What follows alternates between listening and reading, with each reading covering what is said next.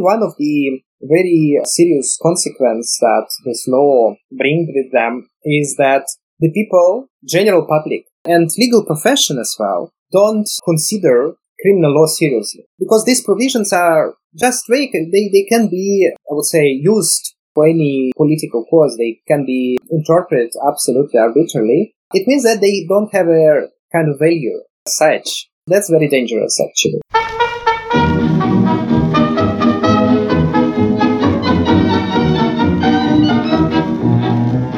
Как-то вечерком с Милой шли вдвоем, а фонарики горели, и при виде их на момент притих, и сердца наши замляли.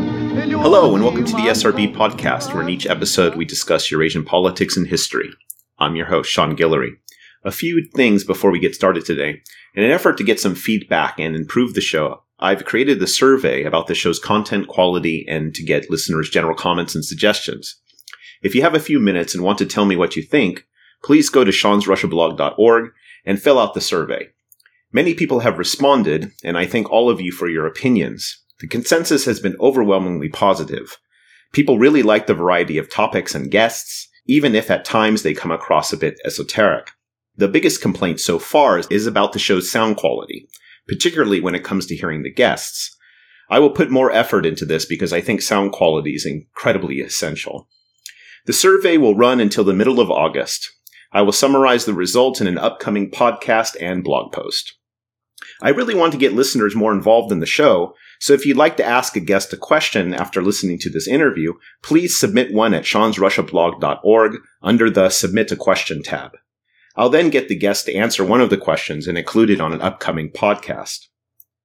Also, I'm always looking to hear listener comments and questions, so submit them at seansrussiablog.org as well, and I'll read some of them on the next podcast.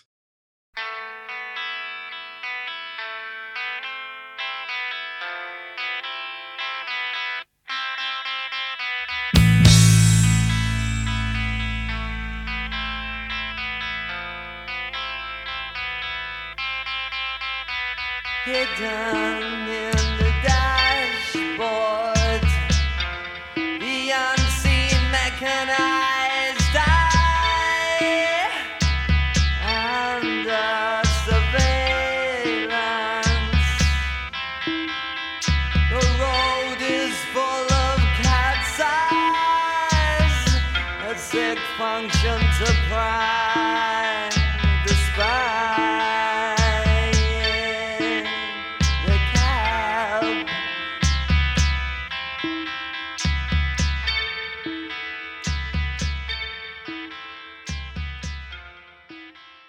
Last week, Putin signed the Yarovaya laws.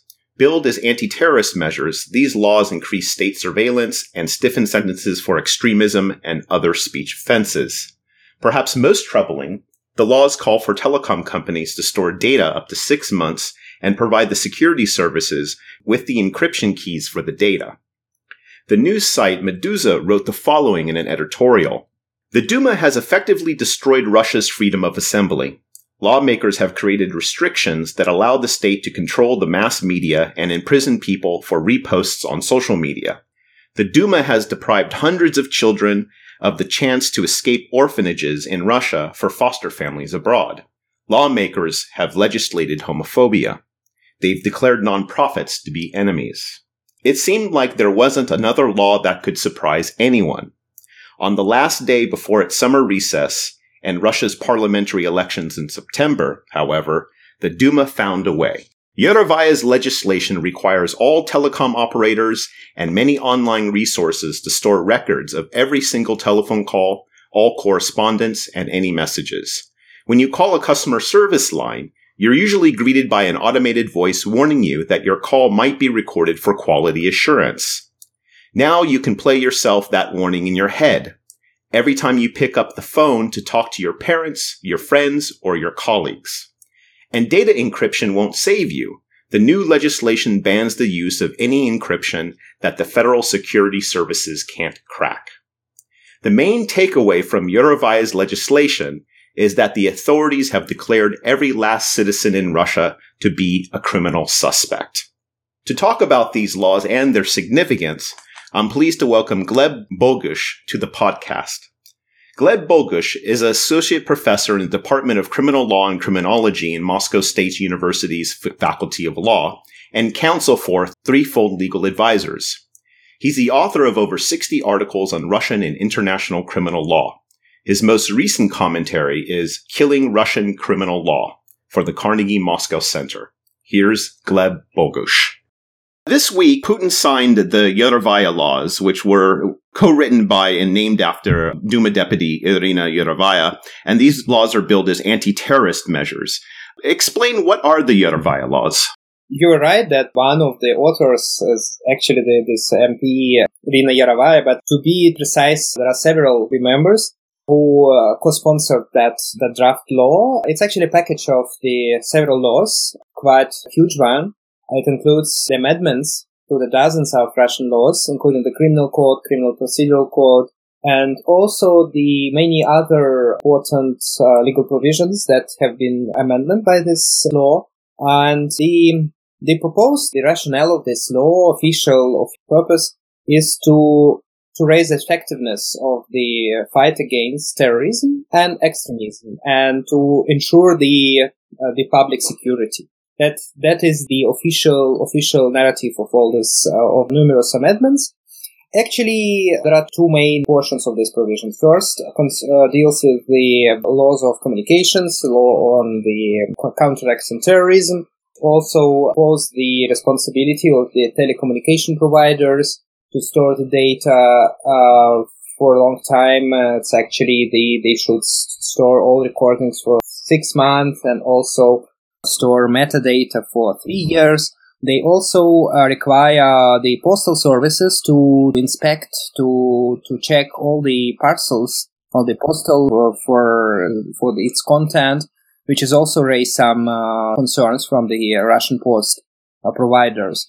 It is also restrict the missionary service of these so-called non-conventional churches in Russia. And the second bill, which actually was the matter of my concern, was the amendments to the criminal procedural code. It didn't change a lot in the prohibitions, but actually imposed many new measures regarding the responsibility for terrorist and so-called extremist crimes.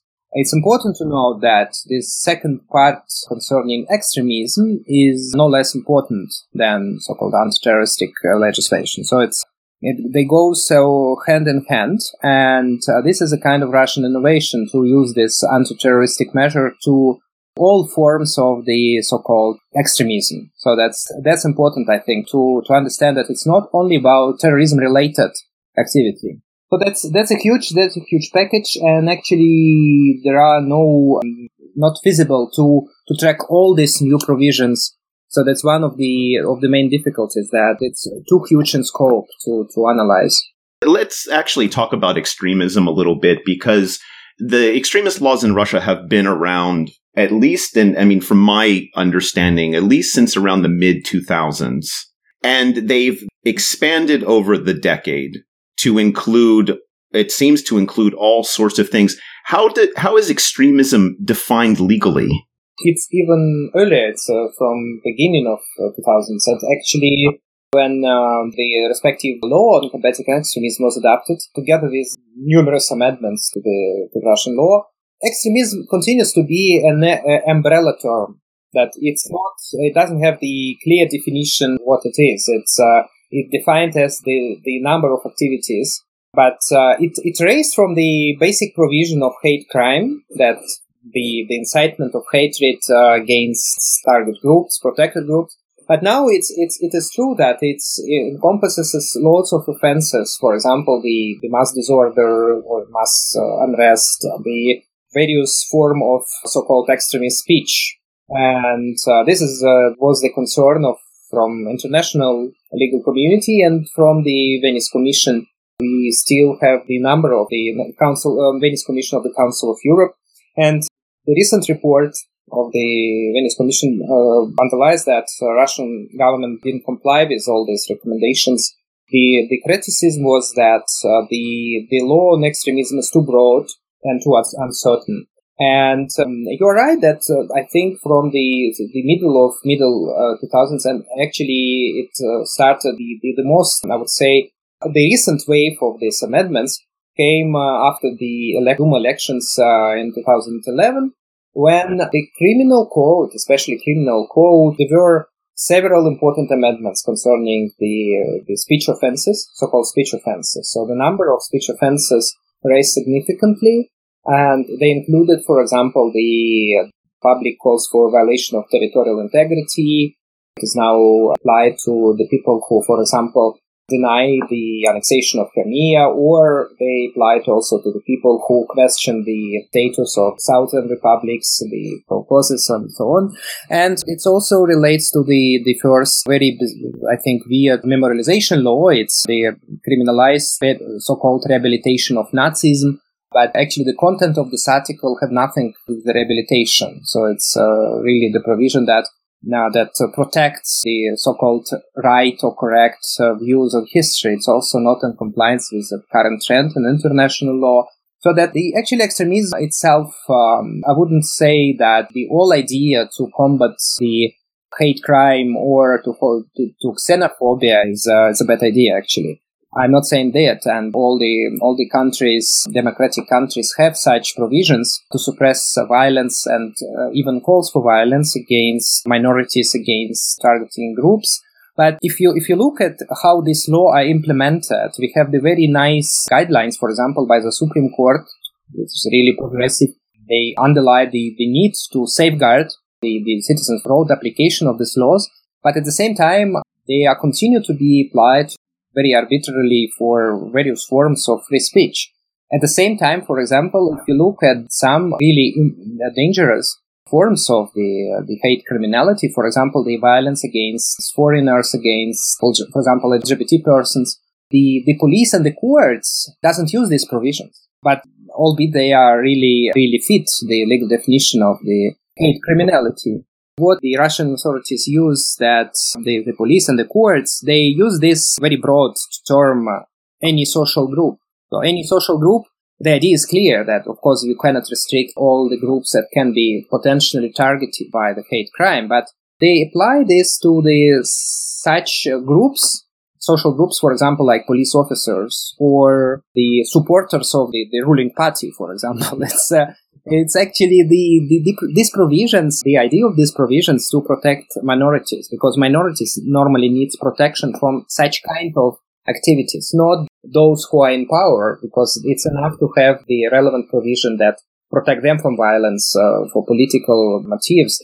So that's unfortunately practice which is not stipulated anywhere. So it's not any guidance, for example, came from Supreme Court or any explanatory note for that law, but it is unfortunately what is happening in practice. And so these new provisions, they are only support that trend of using that good ideas, not always for the good end.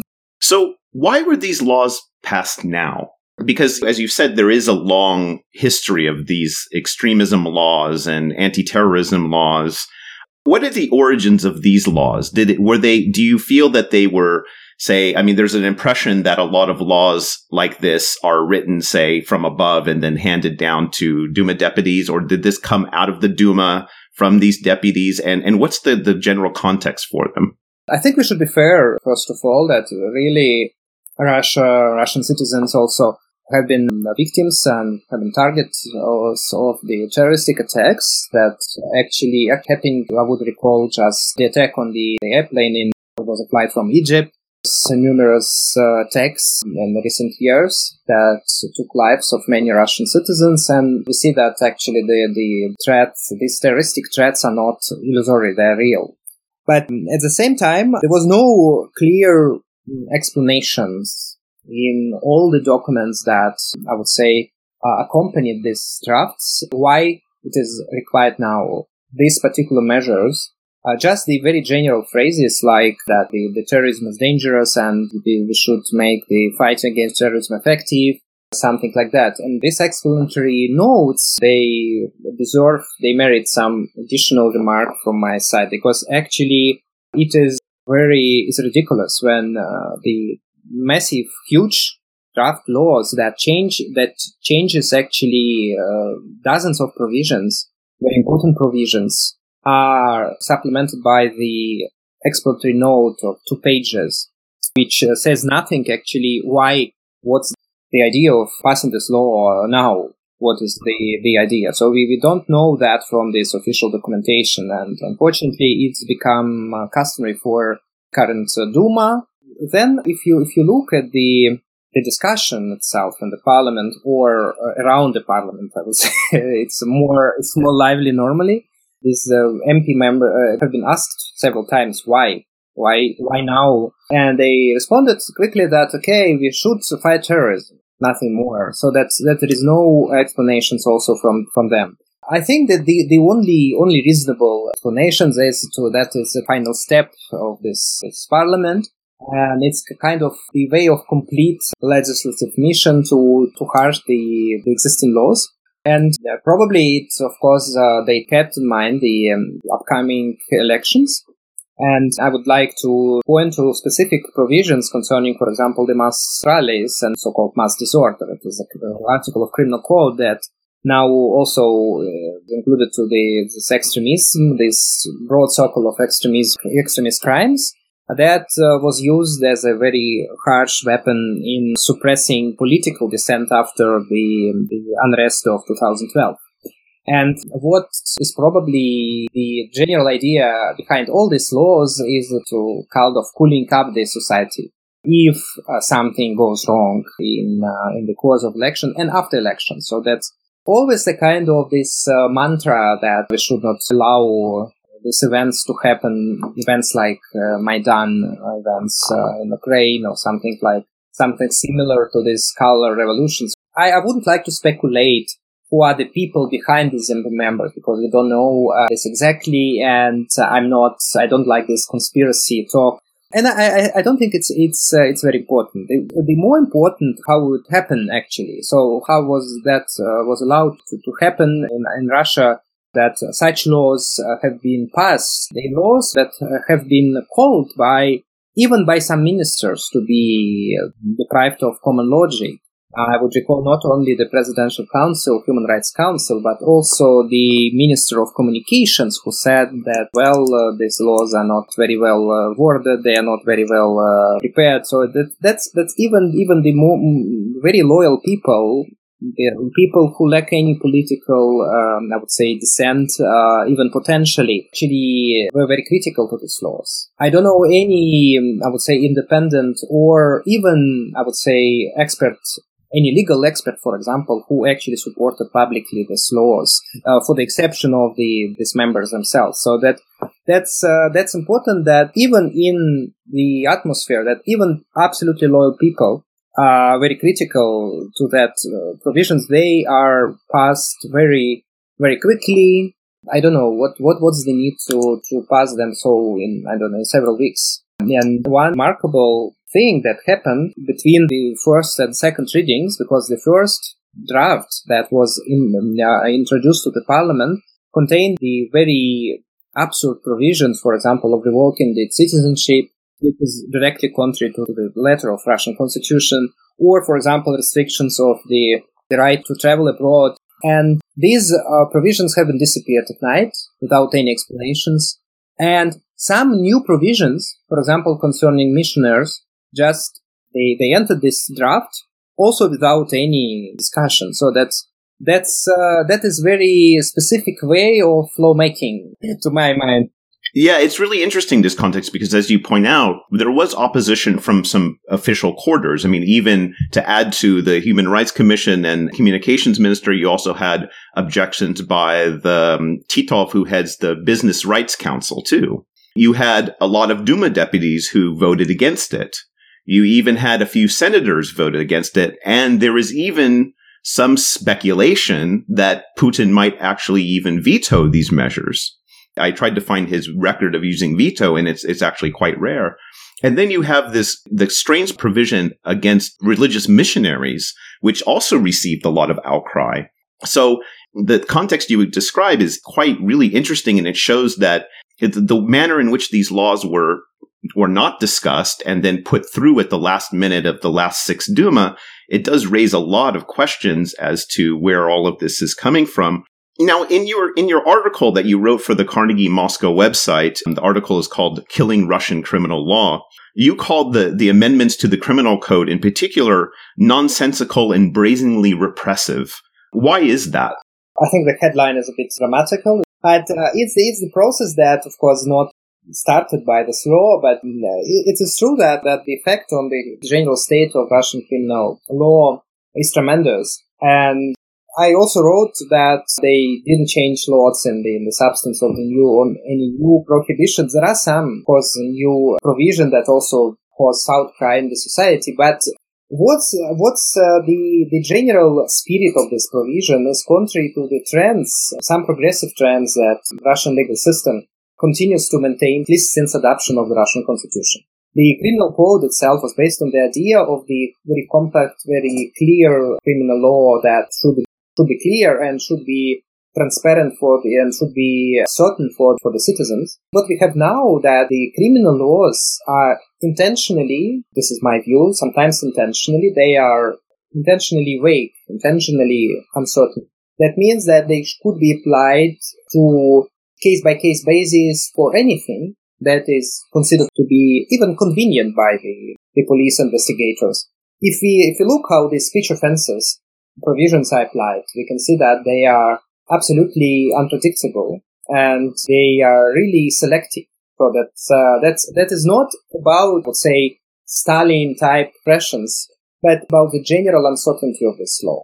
And I think one of the very serious consequences that this law brings with them is that the people, general public, and legal profession as well, don't consider criminal law seriously. Because these provisions are just vague. They can be, I would say, used for any political cause. They can be interpreted absolutely arbitrarily.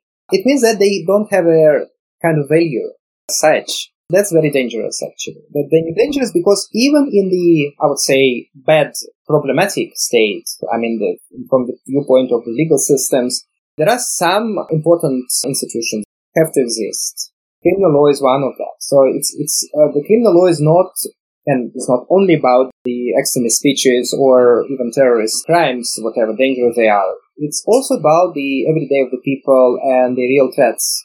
Real threats of violence, threats to the property, and this is very important. When criminal law is not taken seriously, it means that it's not legitimate in the eyes of the citizens. That I'm teaching criminal law regularly in the university, and I know that many of my colleagues, and sometimes even me, we cannot track all the amendments. Teachers of criminal law, what's about the citizens, the citizens who have to comply with all these provisions, and this is really a dangerous trend. By the way, the very day that this law had been signed, there was another law took into force that decriminalized battery. Is the offense that is clear to everyone. That is very, very important to have at least symbolic prohibition of that. And at the same time, the harsher and harsher penalties for example, speech offenses. It's a really troubling symptom that the kind of hierarchy of the values in Russian law is also kind of changing more and more. Yeah, because the battery law pertains especially to domestic violence issues. They kept actually domestic violence still, but they decriminalized the general provision of battery. They only left these domestic, and it was also criticized, but not by liberal MP members, but actually even from the Russian Orthodox Church that believes that treatment can be acceptable in some circumstances. What is important that the trend is obvious to change the idea behind the criminal law that was in the 90s. So that's important. The big takeaway from what you were saying is that this is ultimately undermining the belief in the law, the rule of law in general, because of the selectiveness of the application and the harshness of it in areas that you shouldn't receive harsh prison sentences for some of these so-called crimes. But so how society is going to react to these laws? You know, someone who's seeing these things passed, how do you think will be the societal response? that we should distinguish, the points that the people just, what the people think about that, how they consider this amendment and how they react in terms of the political reaction. Fortunately, there are different things. I see that discussion shows it's the summertime and people are not very active. But the absolute majority of the people who have any idea of that are very critical. So that is not like it was, for example, with the controversial, I would say, foreign policy decisions, or even if you remember the previous laws of that time. So the people are generally very critical, and this label, the Yarovaya law, is actually very negative, had very negative connotation now. But it's difficult to predict how the society would react in terms of the elections. I don't think it would be something standing in comparison with other kind of topics for this upcoming elections. But I don't think it's actually would have some serious consequences. I think that, unfortunately, the public discussion of this, I would say, any serious legal changes or serious political decisions are unfortunately not in place. We don't have this political life as it should be. So that means that the people still continue to express their emotions and their approaches in the social network, unless they are blocked, of course, by the new technical measures. And that's it, actually. So that you're right that even some members of the parliament and even some people who can call them systemic politicians made some critical statements, but it didn't change anything. That's important. So that directly shows that they don't matter. So this is a way, and this particular changes in the law, these amendments, I think it's a striking example of this lawmaking strategy. I think that all experts in that respect, in that particular laws, they all were against this. I recall the letter by the leading telecom providers. All of them signed this letter against, I would say, purely political, very politically sensitive law, but they show that it's impossible to implement. It's just a very bad written law. And all of them have been just disregarded. Just nothing. And of course, the big majority of them just silent. Even some serious changes didn't make them to raise voice about that. So that also shows the current conditions, how the Russian society lives and operates. That's my concern, that even these professional communities are not very active. They don't, the bar association, they normally react only when something is about to happen with the bar itself. That's amazed me. They work with these cases, but they don't care. They do care only when something is happening regarding the status of this bar. That's a kind of wrong way of doing things. So because the quality of the laws, and it also affects the quality of the decisions, the quality of life in the country. The same applies to the expression. The freedom of expression, I think, is a crucial victim, the crucial target of this policy, of these laws. When you don't have the freedom of expression, when the freedom of expression is restricted, so the result is poor decisions. And we see that these decisions were taken just for the reasons, the quality of these decisions is just because of the previous press of freedom of expression. Now, you suggest in your article the possibility, and of course we don't really know what will happen, but the possibility that once the new Duma comes in session, that these laws will be amended and softened. Do you think that there's the prospect of that?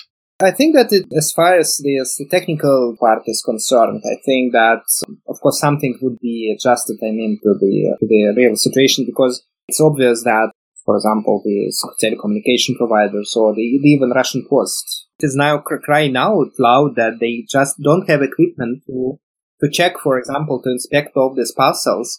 And quite soon, if nothing changes, so almost everybody in the country who is using this Russian Post would feel it, because it means technically that every parcel should be opened, should be inspected by this, and Russian Post doesn't know how to do that. It's just one example. Probably they would change, and there are many examples in the past when something, including the laws that came from these very members of parliament, have been, I described it, softened or a bit corrected. But I don't think there would be some serious change in the trend, unfortunately. At least as it looks now, there's a kind of agenda for the next years to keep kind of political life, social life under this kind of chilling effect.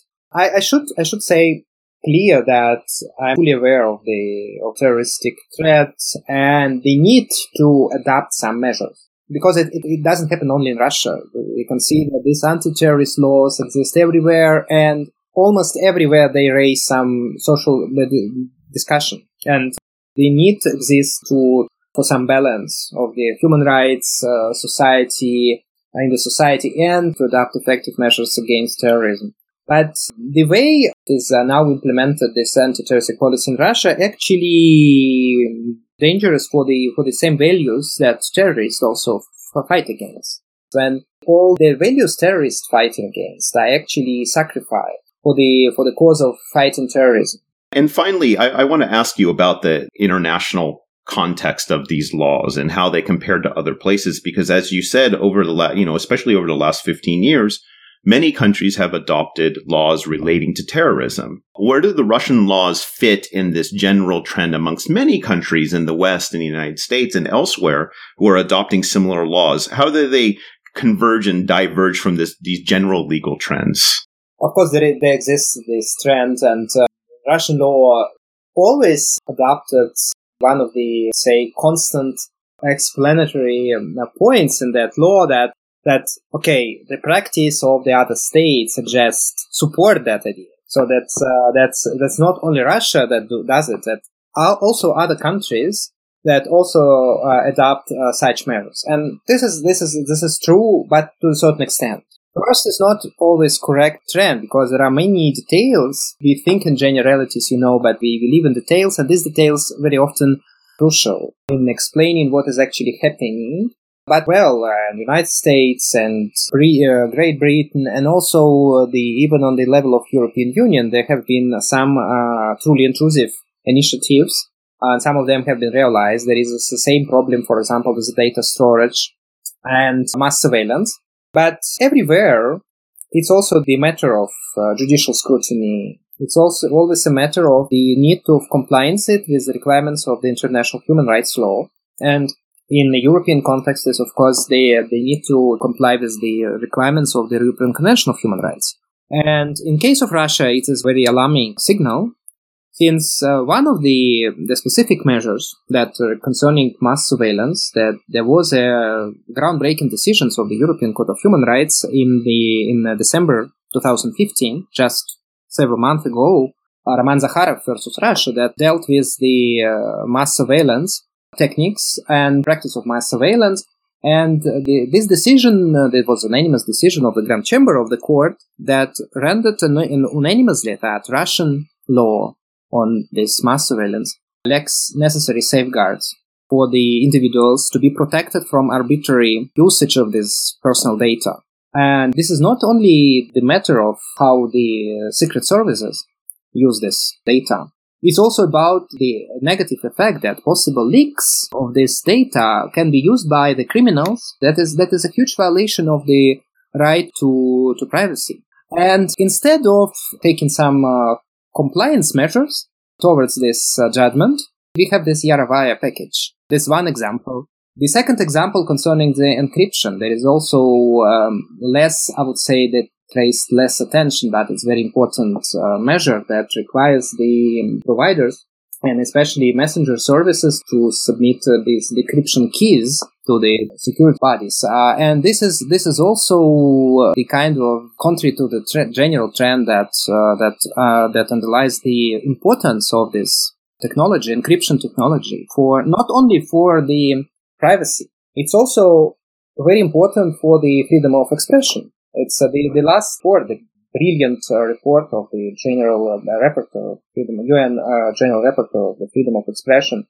It was specifically dedicated to the importance of this technology for the people in various countries, when encryption is the only way to continue to keep this free speech and to exchange information, to seek and receive information. So that this is definitely not the kind of general trend that the states do whatever they want.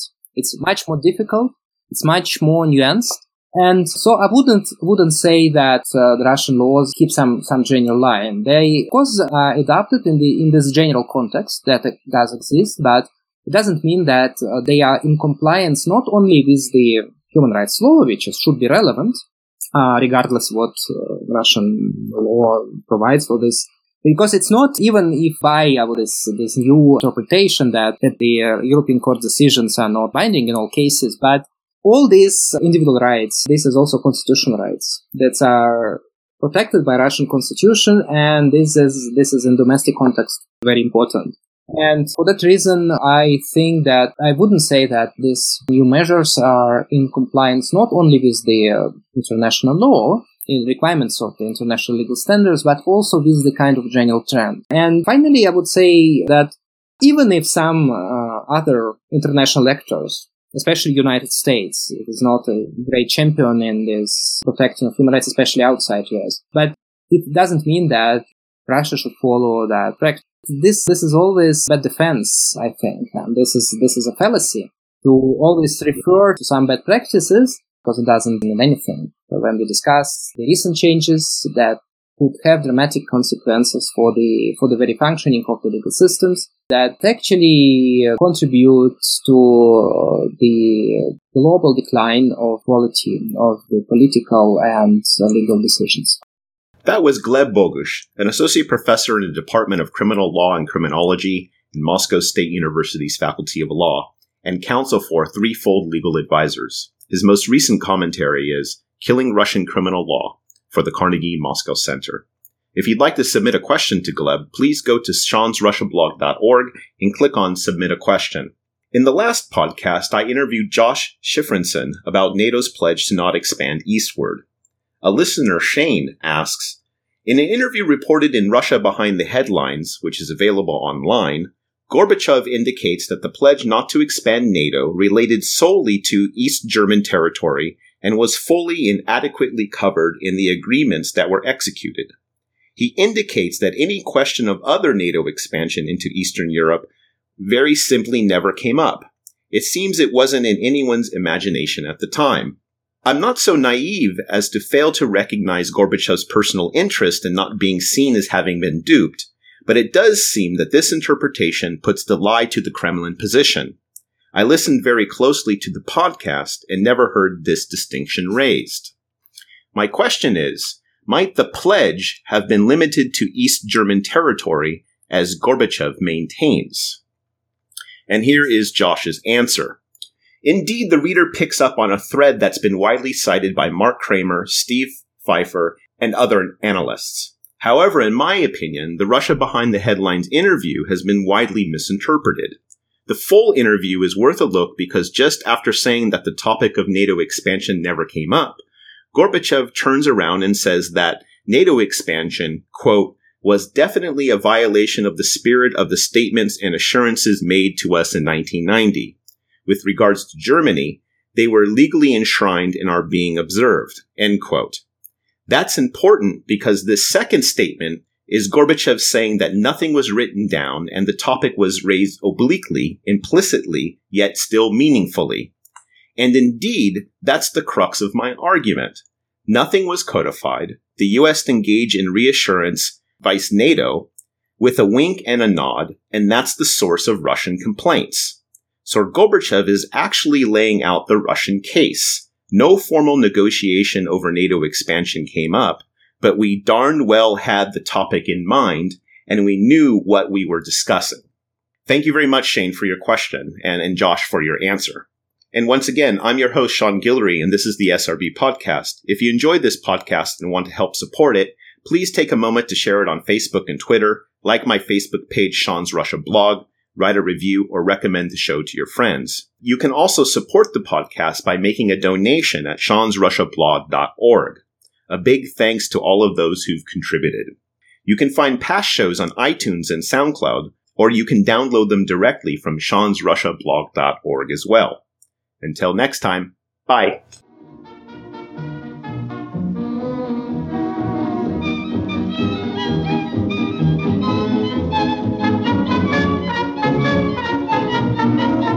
моя Марусечка, моя ты куколка, моя Марусечка, моя ты душенька, моя Марусечка, а жить-то хочется, я весь горю, тебя молю, будь моей женой.